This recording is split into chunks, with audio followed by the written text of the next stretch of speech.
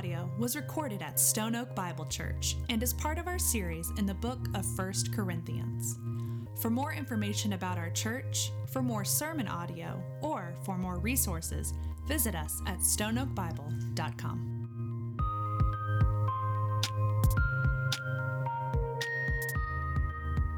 Well, church, I'm so glad that you're with us. I'm glad you're dry, most of you. I had some fears this morning. It was getting bad, but I'm glad that it kind of calmed down a little bit, and I think our vehicles are going to be just fine, so that's good. And we were laughing because we're in a school that is roughly, I think, 98% cinder block. You're in a good place, all right? Church, I am so glad you're here. I am so hopeful as we look to the future. I want to invite you to something. So next week is a special week for us at Stone Oak Bible Church. And I want to invite you to be a part of it. We're calling it Vision Sunday. Vision Sunday. So here's what we're going to do next week. We are going to, first of all, look back and just say, God, you have been good. You have been so faithful. Thank you. Look back and just gratitude. But second, what we're going to do is look forward. We celebrate 2 years as a church next weekend. Yeah, that deserves, I don't know if that was an Aggie whoop or what. I'll take it. Some of my Aggies are, yeah. But 2 years. We're celebrating 2 years, and we look back on what God has done over the last 2 years, and I am just overwhelmed. But what I want to do on this Sunday is look forward. And we're going to look at what's ahead. Where is God taking us? What is our focus going to be in 2017 as a church?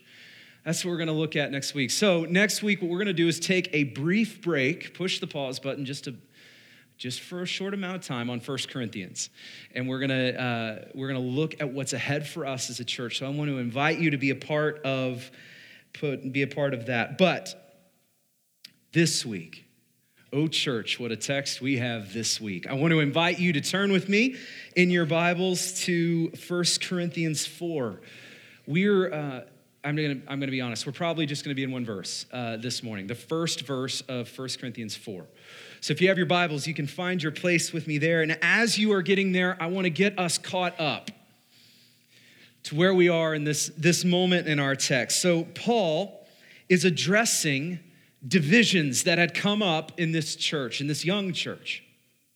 He's addressing them. He's calling them out. Many of these young believers were beginning to divide against themselves.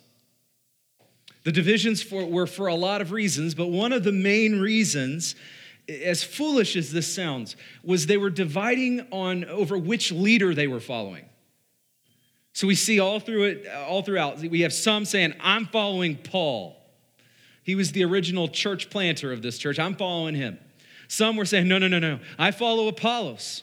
He's the current leader. He's a leader in the church. Some were saying, you guys are both wrong. I follow Peter. Peter, the original disciple here. I'm following him. And so what was happening is in this church, factions were beginning to form. Tribes were beginning to form.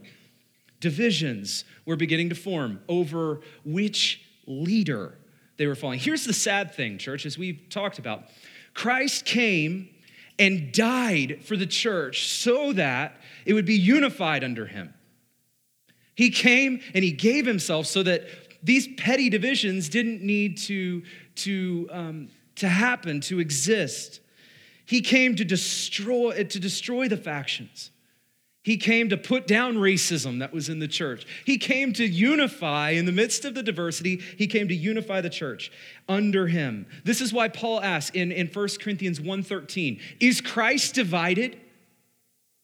Of course, the answer here is no, but here's the sad thing. The church was. The church was. So what does Paul do? Well, in chapter 3, verse 5, he says, now who is Paul? Who is Apollos? Who is Peter? Are we not just servants? Last week, verse 22, we looked at, Paul says, you don't belong to Paul. You don't belong to Apollos. You don't belong to Peter. No, church, you belong to Christ who purchased you completely and fully. You belong to him. You are his. And so because of this, Paul turns their division on its head. Said, I know you've been saying, I belong to Paul and Apollos. And no. We're going to turn that on your head because you belong to Christ and Christ alone. And Paul, Apollos, and Peter, they're given to you. They are yours. They are yours, not as a tool of division, not as a way for you to boast. No. They are given to you to strengthen you in your faith. Now, that sets the stage for what Paul's going to do in chapter 4. Listen to this. Like I said, we're probably not going to get much further than verse 1. Listen to what he says. This is how one should regard us as servants of Christ and stewards of the mysteries of God. There's a lot here. But Paul says, listen, this is how you should regard us. This is how you should think about us. This is how you should regard your leaders. Paul says, this is how you should think of me. The way you should think about Peter. The way you should think about my man Apollos. This is the way you should think about it. You should regard us as servants and stewards. Servants and stewards. So I want to look at together at these. Let's start with what Paul says. He says, you should regard us as servants of Christ. Now, what does that mean? Servants of Christ. This terminology would have been familiar to this church. As they heard these words from Paul, they used this language often, but it's this idea of being subordinate, having a master. In our context, having a boss, right? That was the idea here. Here's the reality. Servants don't call the shots, right? Servants don't call the shots. A servant is there to help, to assist, to serve, to come behind the master on the master's mission, on the master's endeavor. A servant is called to come behind and support that. So the imagery here is Paul saying, we are servants of the master. We are helpers and assistants of Christ on his mission. And if you think about it, that's a beautiful thing. Jesus came. I could say a lot about why Jesus came, but here's a few: to seek and to save the lost. Jesus came to point people to the Father. Jesus came to bring the kingdom of God down to earth. Jesus said, the Spirit of the Lord has come upon me and anointed me to what? To proclaim good news to the poor, to proclaim liberty to the captives, recovering the sight to the blind, set at liberty those who are oppressed, to proclaim the year of the Lord's favor. Church, that's Christ's mission. That's Christ's mission. And Paul says, I'm an assistant to that. I'm an assistant to that. I'm a servant to that. This is what I am about. This is what God has called me to. That's what Paul is saying here. Now, I want to show you something. I'm going to warn you, I have been geeking out over this text, so forgive me if I am just spewing, all right? But I want you to go with me to the book of Acts 26. Hold your place in chapter 4. Go with me to Acts chapter 26. Here is what is happening. Our man Paul, oh, I love this church. Our man Paul, right, is telling his testimony. He is telling us how he came to faith in Jesus Christ, how he came to know him. And it's the same Paul, remember, who wrote our text, 1 Corinthians chapter 4. So Paul was on the road to Damascus. And Jesus comes and just flattens the man out. Right? Even blinds him. How's that for a conversion experience, right? Just comes and wrecks Paul. And here's what he says. Verse 15. Listen to this. And I said, who are you, Lord? Paul, who are you? And the Lord said, I am Jesus, whom you are persecuting. But rise and stand upon your feet. In other words, I know I knocked you down. Get up, all right? Get up. For I have appeared to you for this purpose, to appoint you as a servant. Okay, pause. We're coming back to this, all right? But let's pause here. Same word, same idea here. You have come to call me, to appoint me as a servant. Meaning, when Paul tells the church in Corinth, this is how you should think about us. This is how you should regard me. This is how you should regard us as servants of Christ. Church, that wasn't his idea. That wasn't his thought. That wasn't even his word. Church, Paul was just telling them who Jesus had already told him to be and called him to be. Paul was reminding them of who Paul really was, because Paul had heard, literally audibly knocked the man on his back, heard him say, Jesus said, I have appointed you and called you for this purpose, to be my servant. Paul is saying, church in Corinth, don't think about me anything less or anything more than that. I am his servant, his helper, his assistant for his mission.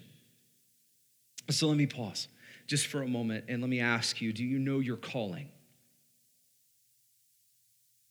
Do you know your calling? Do you know who you are called to be in Christ? See, church, Paul was so confident in who Jesus had called him to be that he was able to withstand two things. Okay? Two things. First, there were many in this church who were trying to make Paul into something more than he was. You had a number of people in this church who were pledging their allegiance to Paul. You had a number of people in this church that were making Paul their supreme leader, right? They were elevating him. And if we are honest, that kind of recognition is absolutely intoxicating. They were making Paul into something he more than he was, and Paul could have run with it. Paul could have said, yeah, you know what? I did plant this church.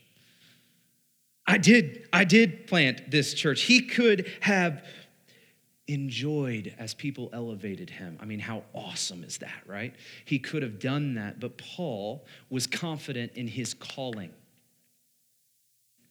Paul was confident in his identity in Christ, and he put an end to that.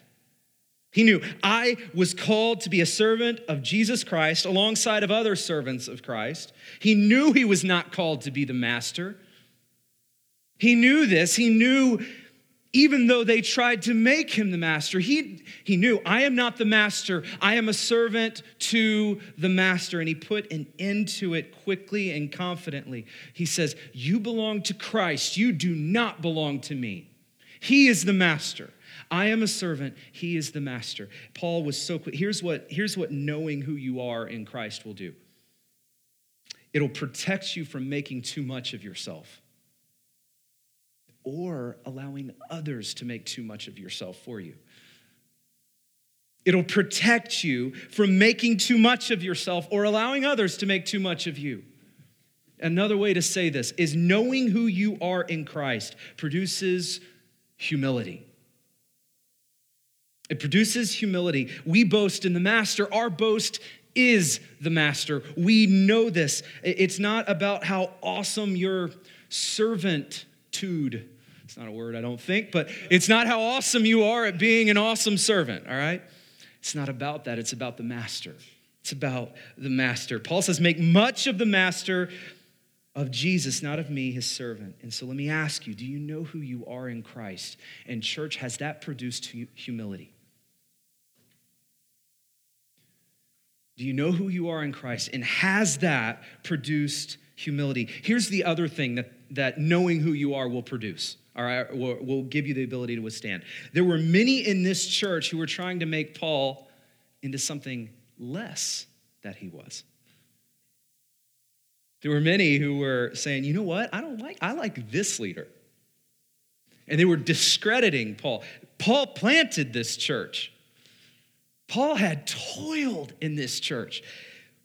And to be honest, when you toil, you pour into people, and then they just turn around and discredit you, that can be deflating, right? That can be deflating to experience. He planted this church. That right there would have been rough. But again, Paul was confident in his calling. Paul was confident in his identity in Christ. He knew who he was. So when many in this church tried to discredit him, Paul didn't immediately run and try to build himself up and say things like, "How dare you? I planted you. You wouldn't be here without me," right? You don't hear any of that language. He could have, right? But he knows who he is in Christ. And instead, what does he say? We're just servants. Christ is the master.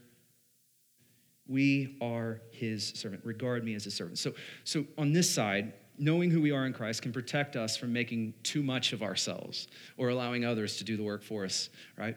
On the other side, the flip side of that is also true. Knowing who we are in Christ protects us from making too little of ourselves or allowing others to make little of us.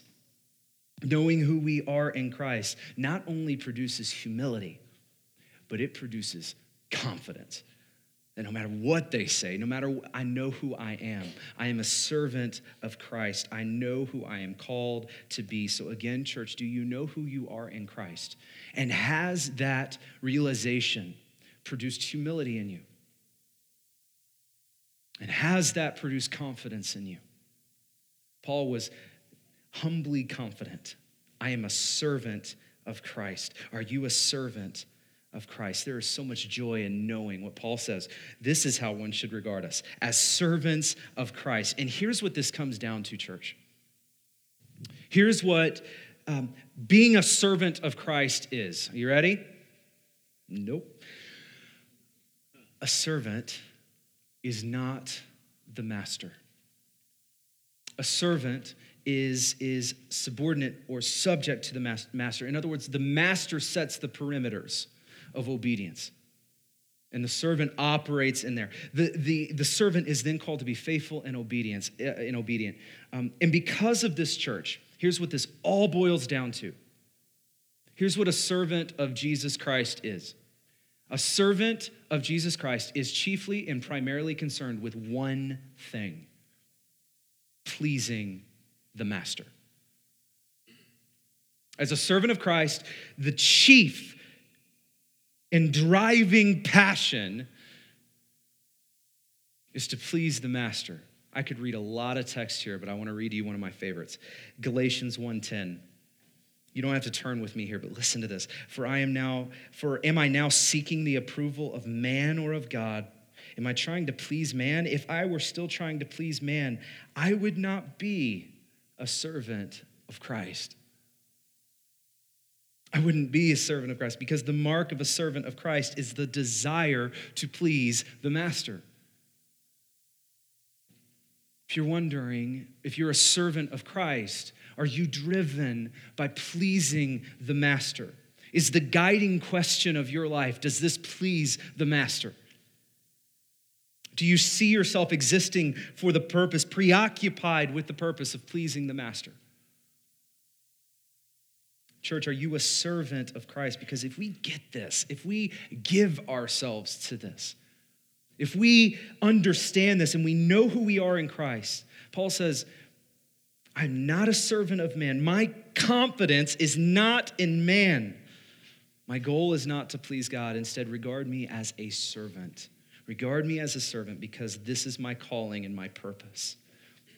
Going back to Acts 20:26, this is my testimony. I know who I am. This is how one should regard us, as servants of Christ. Now listen to the next part. As servants of Christ and stewards of the mystery of God. Stewards of the mysteries of God. Paul says, regard us as servants and stewards. A steward is a manager, an administrator. A steward is someone who manages the things of the owner. Right? It's not their stuff. They're managing it.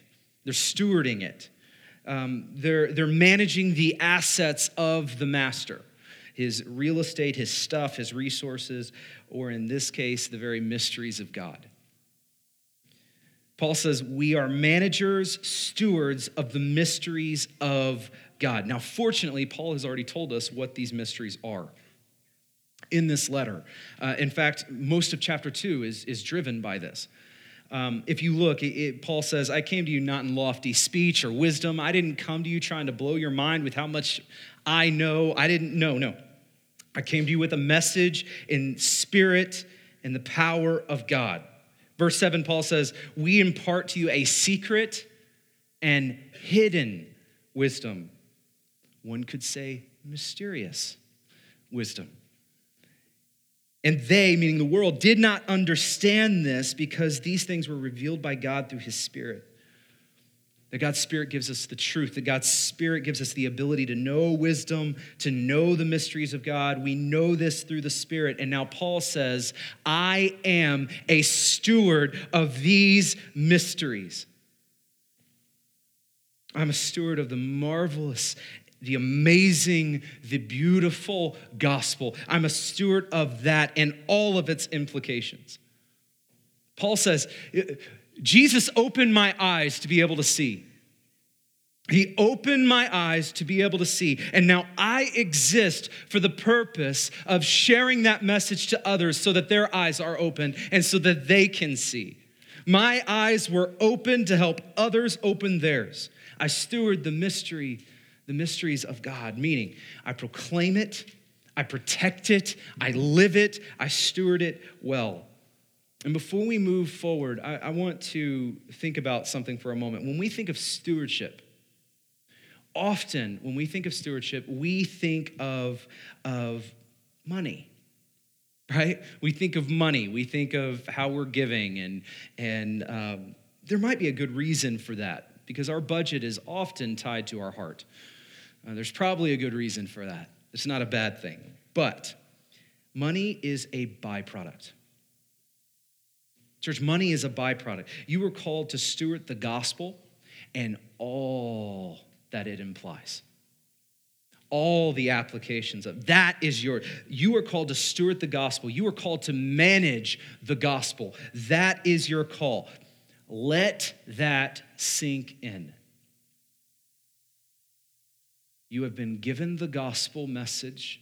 You have been given the privilege to understand it. And you have been given the task to steward it. Let that sink. You've been given the eyes to see, the ears to hear, the heart to understand it. You've been changed. You've been transformed by it. You have been brought from death to life. You now know love. You now know grace. You now know mercy in a way that the world could not understand. This is yours. You know it. The gospel is yours, church. And it wasn't given to you to hoard.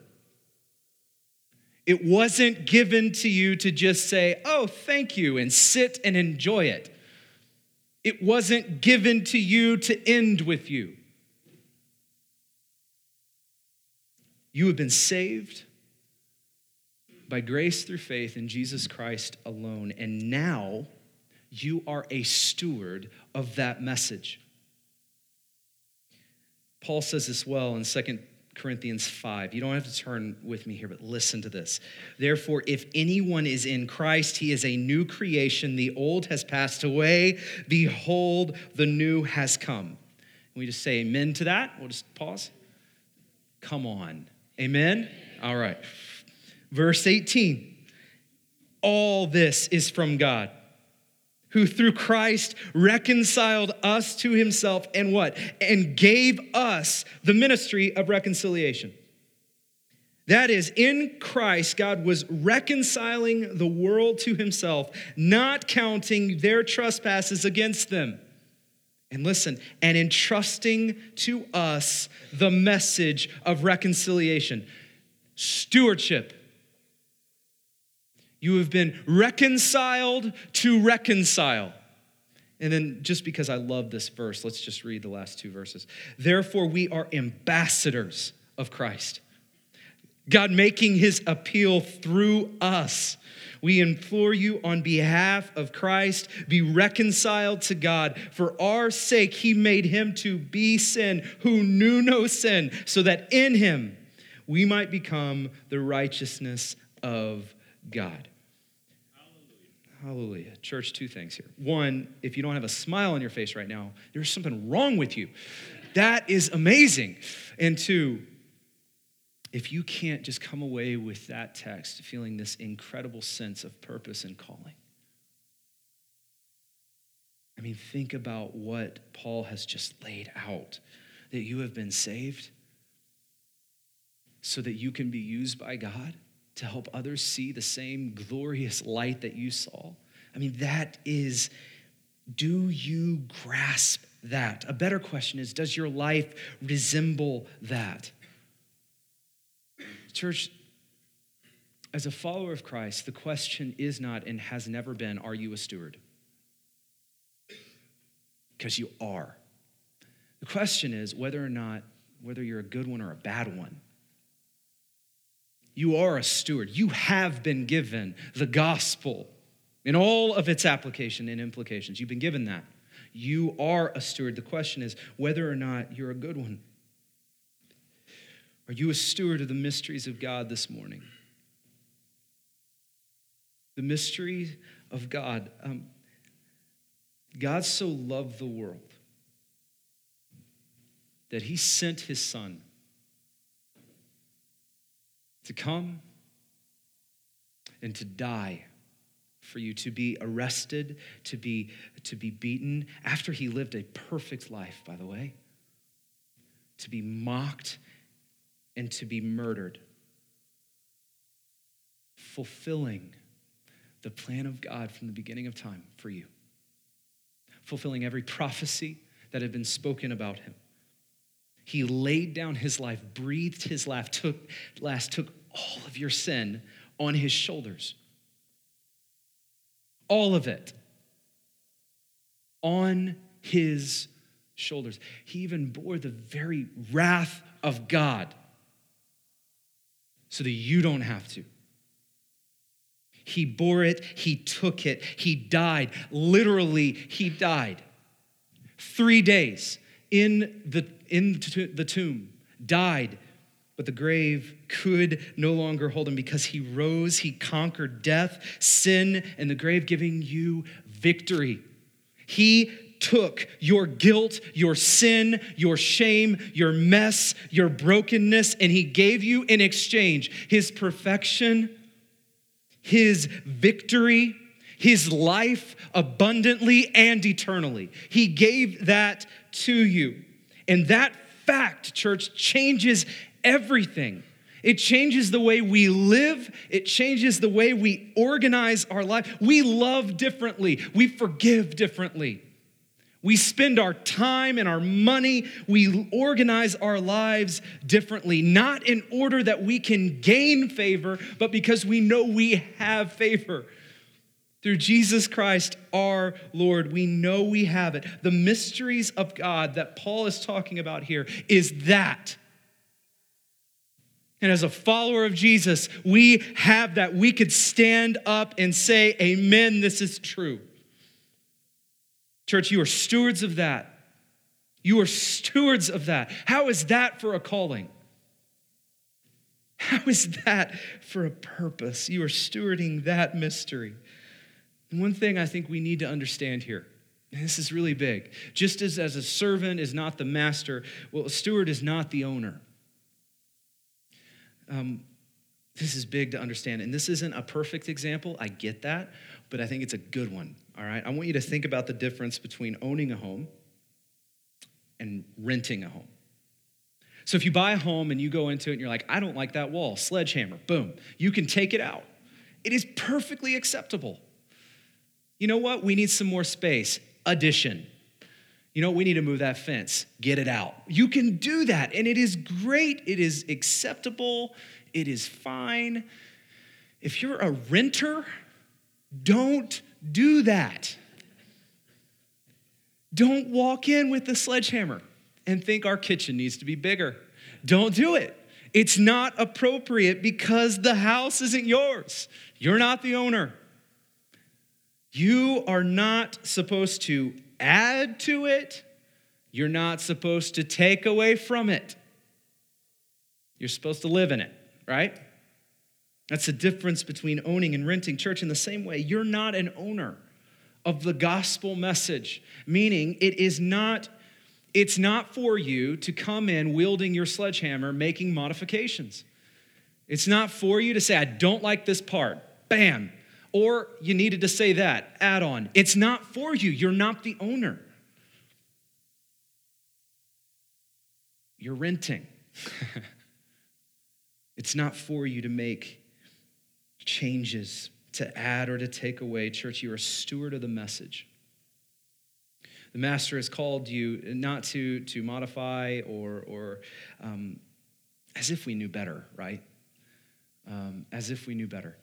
But that's not your call. The master has called you to steward, to proclaim the gospel to a lost world, to protect the gospel from any and everyone who would seek to modify it, to live out the gospel, to love God and love others. That is our call. And as a steward, there will come a day when you will stand before the Lord and give an account. You will give an account. It's like if you rented a house and you did decide to sledgehammer the wall. You might get away with it until it's time to give an account. Church, we will give an account. We know one day we'll stand before the Lord. Our eyes having been opened to the goodness of Jesus Christ, we will stand before him. And I want to be able to say, Lord, I stewarded your gospel well. I know I'm not perfect. I get that, but I want to be able to say, I stewarded the gospel well, if I'm able to say anything at all. I want to take as many opportunities as possible to proclaim it, to protect it, to live it. That's my charge. Church, that is your charge. Are you a steward of the mysteries of God? Are you a steward? For a moment, turn back with me, if you haven't changed, back to Acts 26. Church, this literally, I told you, has blown my mind this week. Listen to this. Again, who are you, Lord? And Jesus says, I am Jesus whom you are persecuting. Verse 16, but rise and stand up on your feet, for I have appeared to you for this purpose, to appoint you as a servant.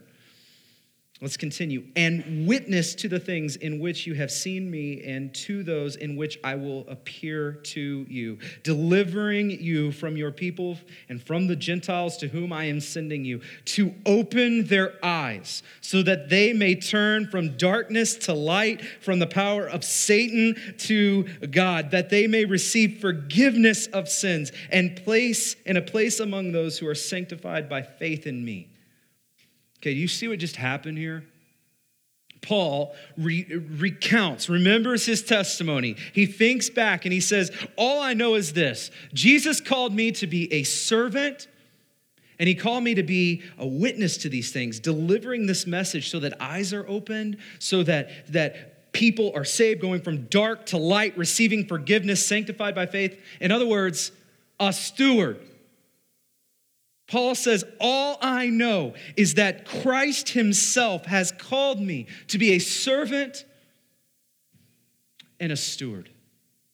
A servant of Christ and a steward of his gospel, so that the world may know, the world may be saved. On the road to Damascus, Jesus saved Paul and gave him a purpose, called him and said, I've called you to be a servant and a steward. And then we fast forward, church, to 1 Corinthians 4 in our letter, when Paul says, you know what, this is how you should regard us, as servants of Christ and stewards of the mysteries of God. And why should you regard me like this? Why should you think of me like this? Because this is how Christ regards me. This is my calling. Paul is saying, I remember who I am. I remember who God called me to be. Don't make me anything more. Don't make me anything less. Regard me as a servant and a steward of Christ, because this is who I am. So here's the question, church, is who are you? Who are you? Do you know who you are in Christ?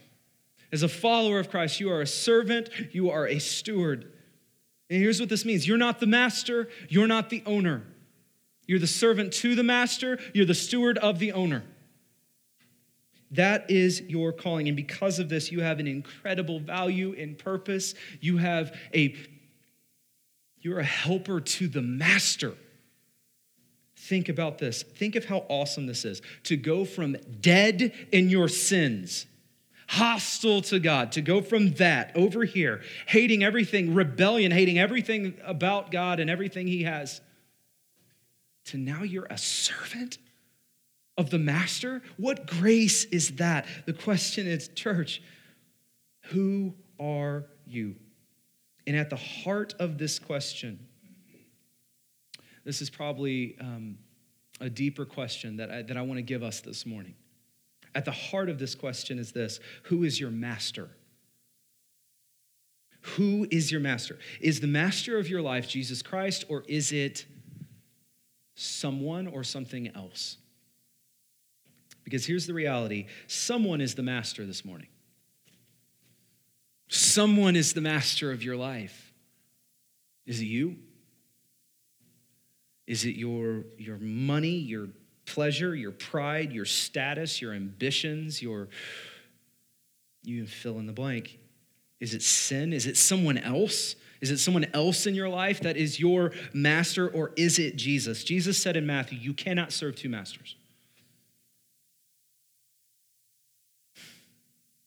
We are all serving a master, and the question is, who is it? Who is your master? If you cannot answer that this morning,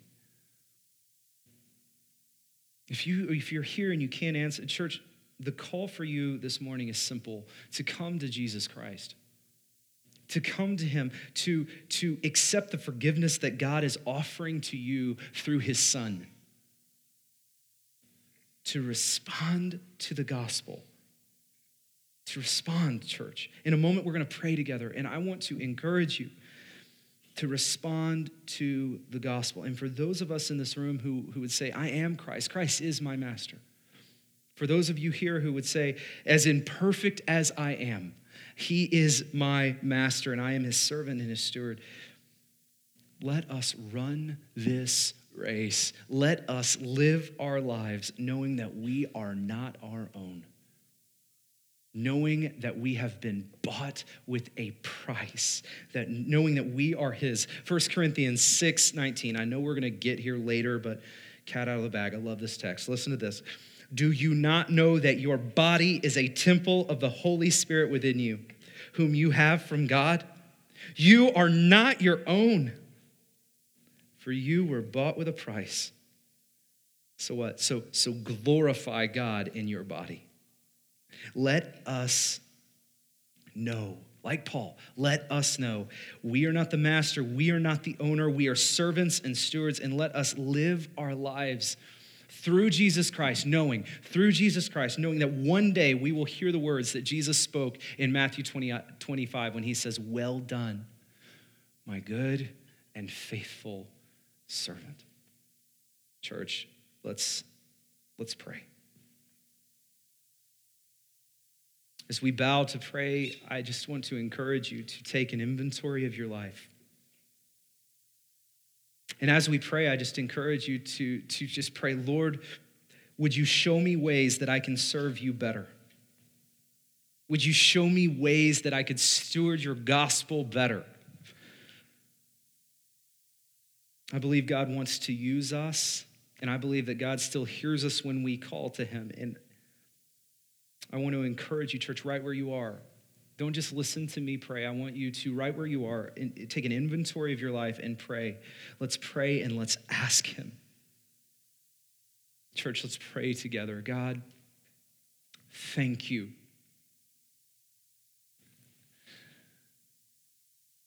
We belong to you. You have purchased us with great price. We are not our own. We are yours. We have been purchased out of the bondage of sin and slavery, and we have been made new, transformed through your Son. God, you have given us the ability to see the goodness of your Son and the goodness of your gospel. You have given us eyes to see, Lord.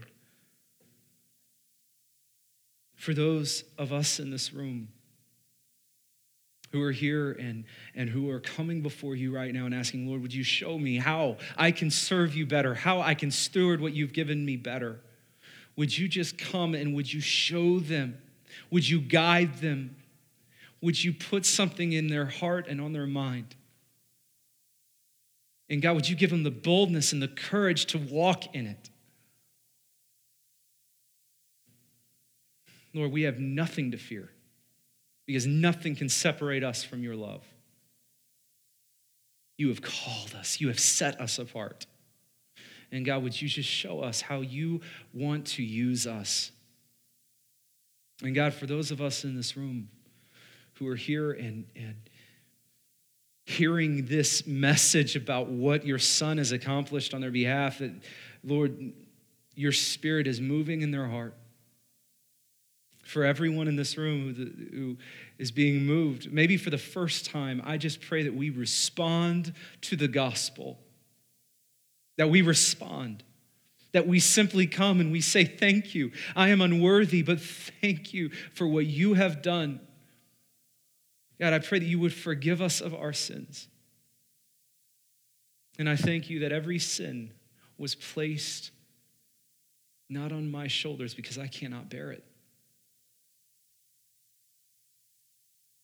But I thank you that you sent your Son who lived the life I could never live, died the death that I deserved, and shouldered it all, paid it all in full, so that now I stand here, we stand here through Jesus Christ as your sons and your daughters. Help that to just, every one of us in this room, to just wreck us and cause us to turn our eyes up and to acknowledge you and to thank you because you are good. God, we give you glory and praise. In Jesus' name, amen. Amen.